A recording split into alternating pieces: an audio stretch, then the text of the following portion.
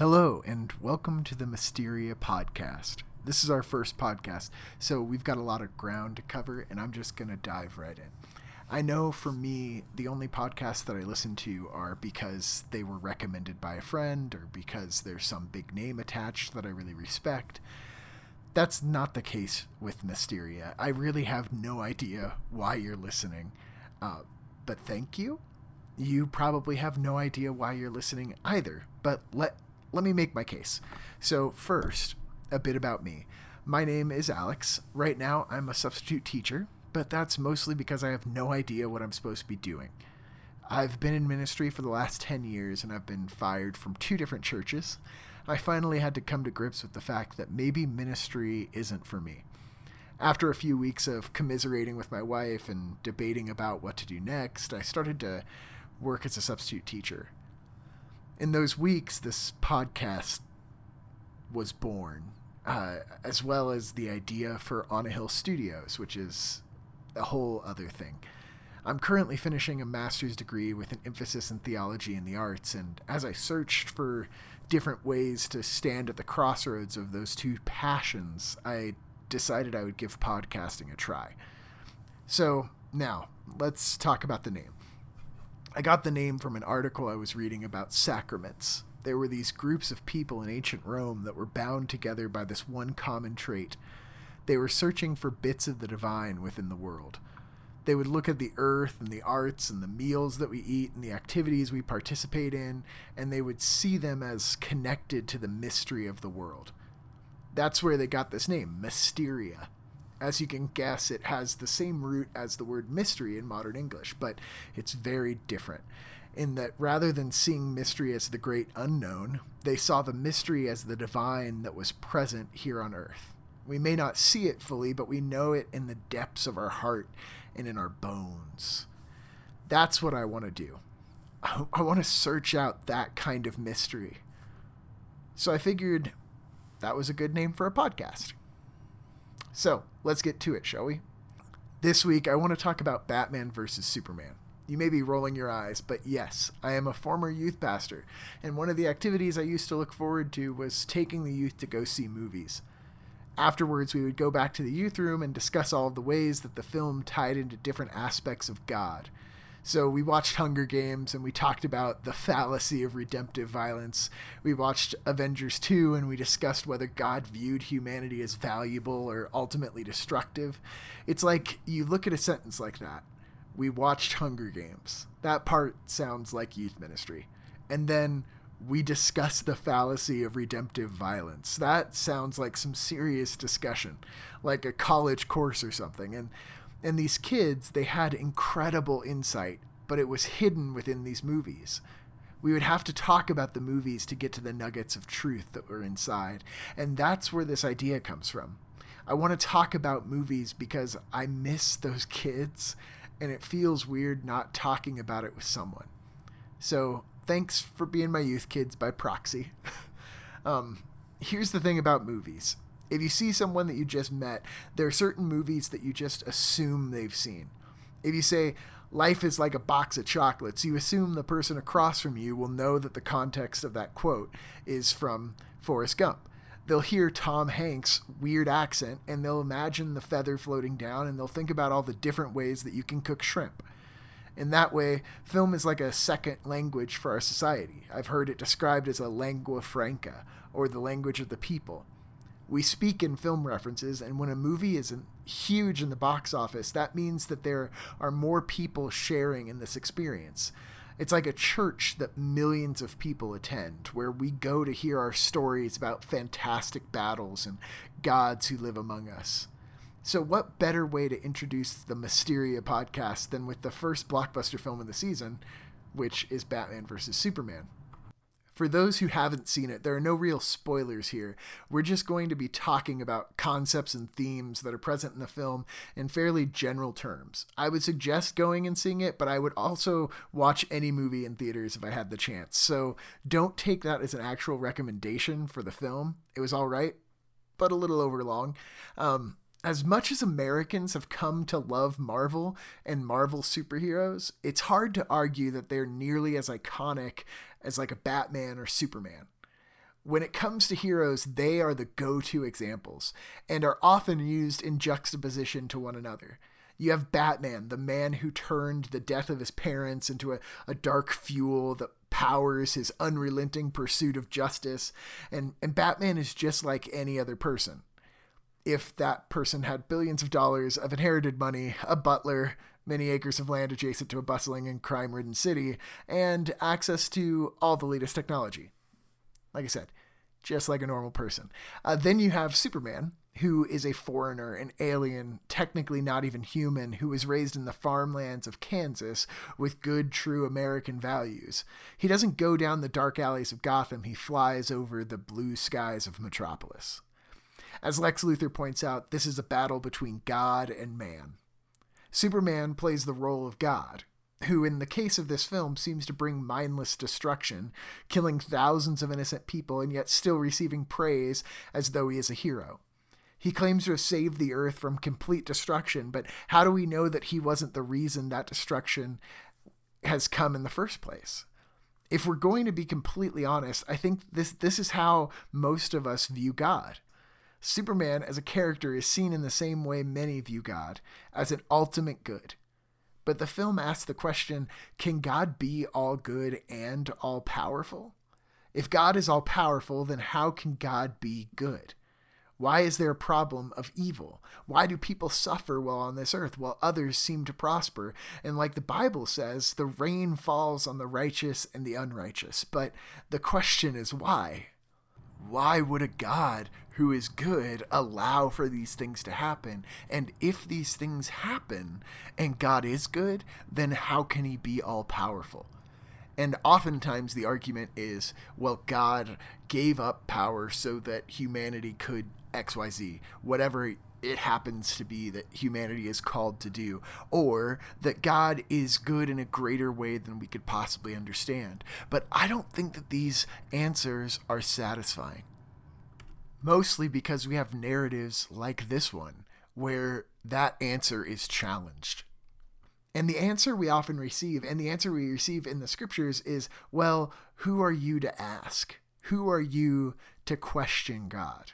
This is where Batman comes in. See, Batman represents what humanity should be if they stood up for what was right no matter what the costs.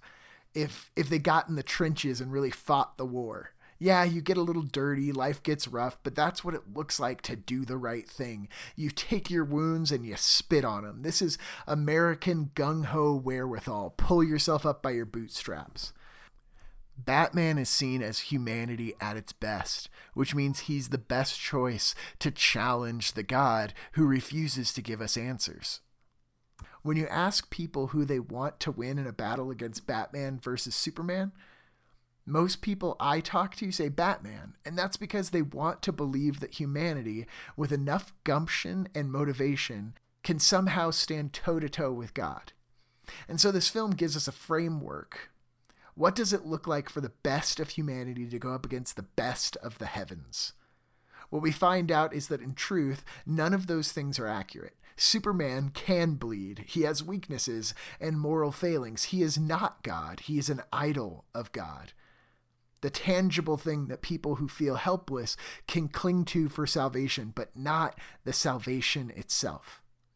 In the same way, we see that Batman is not the same sort of hero we make him out to be. He becomes a more cruel version of himself. He may want justice, but it seems that more so he wants injustice to suffer. One of the best scenes has Batman explaining that the death of his parents taught him that if you wanted the world to make sense, you had to force it to make sense. You have to punch the bad guys until the round peg fits in the square hole, or until you've somehow made up for the fact that you lost your parents at a young age and you feel helpless. In the end, neither hero is ultimately a hero. They are human beings. Superman is, of course, an alien, but is proving in the end that he is just as human as us. These are the sort of narratives we are ingesting these days. We are no longer content to see an arbiter of morality going about doling out redemptive violence. We want to see that the idols we have created are really false gods, and that the heroes we place on pedestals are really just people who are hurting. Here's the horrible thing about humanity. We have a tendency of dividing the world into two and believing that we're always on the good side, while turning other people into villains. One of the best lines in the film was, "It's the biggest lie in America that power is an ascent." We believe typically that through good deeds and being on the right side of things, we can somehow get closer to the divine or obtain more power in our communities, but this is not true. In reality, power is a force that ultimately exerts itself over us. And so the film concludes with this climactic battle as the heroes fight against this monster, and the monster gets more and more powerful as they try to fight it. It absorbs all of their energies, whether those things are good intentioned or bad intentioned. Even if a violent act comes from a place of cruelty, or if the violent act comes from a place of trying to do what is right, either way, the energy that's exerted is absorbed into this beast, which is causing destruction. So here's what I would argue. As humans, we are contributing to this monster of aggregate energy. Every time we divide ourselves and hurt our neighbors, every time we act out of fear or in a desperate attempt to control our lives, we feed this force. See, I recently finished reading The War of Art, and the author uses this term resistance. I like this idea that humanity is in constant struggle to do what is right and good, but we battle resistance. I like this term resistance because it's just vague enough to capture the nuance of the situation. It's not as easy as saying this is the devil, the enemy that we're fighting against, the great deceiver. Instead, it's this force, this thing that's oppressing all of humanity. Resistance keeps us from creating art that reminds us of how wonderful the world is. It keeps us from enjoying our lives and realizing our purpose. Resistance fuels the horror of the world. Resistance produces fear and anxiety, inadequacy, the things that actually are the fuel for the fires inside of us that cause us to make decisions which go against the whole of humanity. It fights against us daily. Our biggest downfall is finding other people to take on that battle for us. We find our camp or our tribe and we look for a leader among that tribe and we allow ourselves to fight vicariously through them. But we have a place in this battle. See, resistance is getting its energy from the things inside of us which we refuse to address. So when we don't participate by looking inward and addressing our inner demons, we fail to help in the battle of resistance. This is why we have other people that we can put that off on. We say that person is better than I am. That person is more like God, and therefore they will fight resistance for me. But the battle happens inwardly first. This is essentially the foundation of a representative democracy. We imagine that our vote somehow changes the world, while meanwhile we sit and mindlessly consume things without ever considering the mystery of our experiences. We give in to resistance and allow ourselves to stop pursuing what is good in the world. Because we believe that someone else will do that for us, or someone else will do it better than we will. But it's not a matter of who is better. It's a matter of all of us contributing to this battle against resistance. We are trying desperately to make things right in the world, and that begins by looking at ourselves and saying, what is wrong with me? Batman is cruel. It's not until he realizes that he's capable of cruelty and he addresses that he actually stops fighting the wrong enemy. In the same way, Superman is far too powerful for his own good. He believes that he's without fault. But in reality, he makes mistakes. He can bleed and he can fail. We view these people as the ones who are going to help us solve the problems, but in reality, they're just like us. It is really easy to convince yourself you're doing the right thing because you're in the right camp, but the two are not synonymous. I worked in ministry for 10 years, and there were often times that I felt like just because I was working in a church that I was doing what was good. If I was fighting for this institution, then I had to have been on the right side of things. But then I imagined to myself, what if this church is no different from many of the other churches I've seen? What if the battle I'm fighting and the tribe I'm fighting in is the exact same as the enemy group that I've labeled?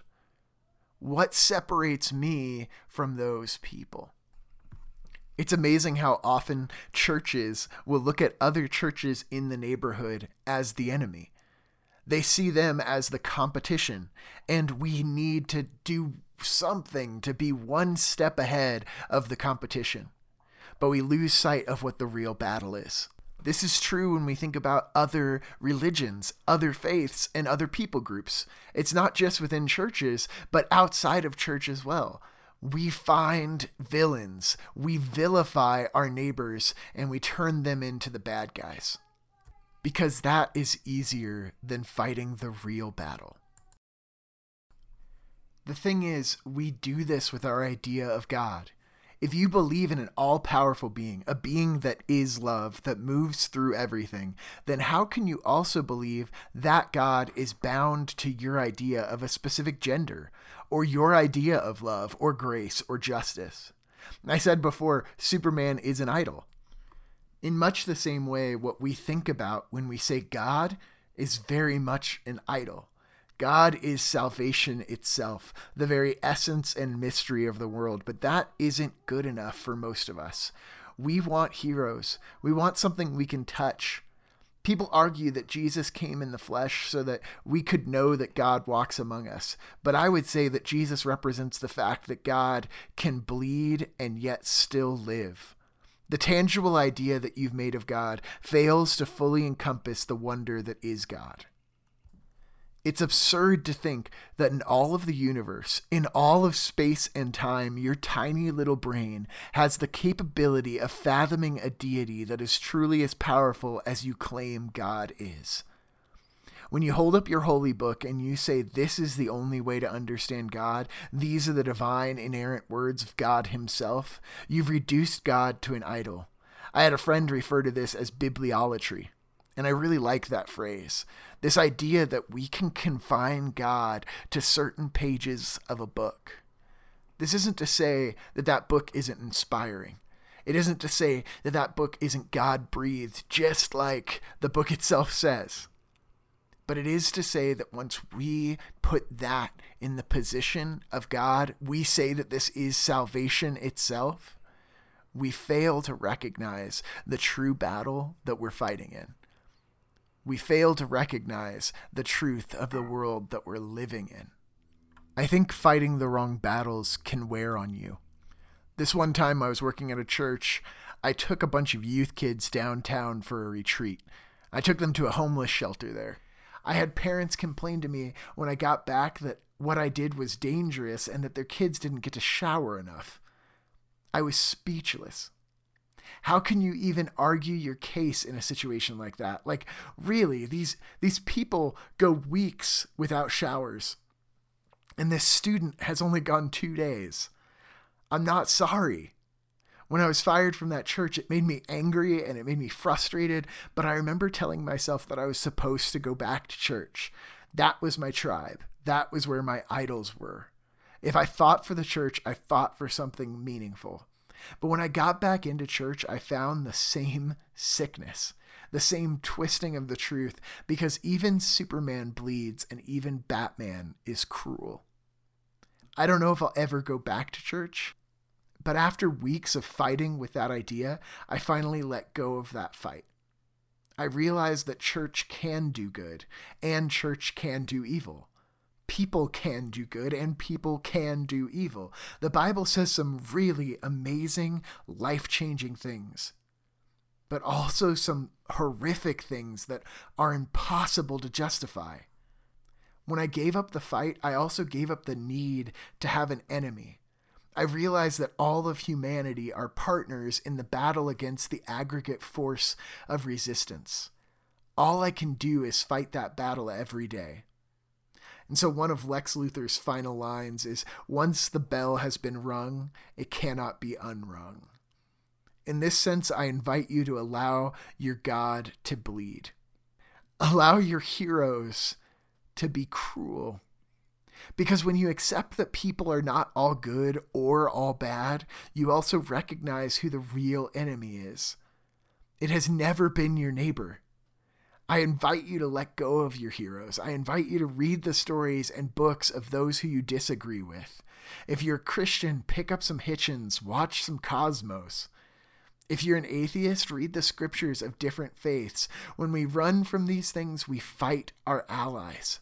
When we pretend that our camp has everything figured out, that our idol is the only representation of God, we ignore the mystery of the world, the greater divinity which is bursting at the seams. This doesn't mean that you have to change your views, or that you even have to let go of the idea of God that you hold on to. You don't have to become something that you aren't. It simply means that you have to stop forcing others to be something they aren't. They are not the enemy. They are not the villain. We are not heroes, and we are not gods. It's not Batman versus Superman. It's us against evil. It's us for each other. Thank you guys so much for listening. I encourage you guys to subscribe. We will have another podcast up in about 2 weeks. If you're looking for more information about what we're doing here, I suggest going to onahillstudios.com. It is a website which is kind of a conglomeration of different ideas. If you want to be part of that on the ground floor of what we're doing, then please go and check that out. Send us an email. Let us know what your thoughts are, and we would love to hear from you. Again, thank you for listening. I hope you guys enjoy your Easter weekend, and remember to always be looking for the mystery in your life.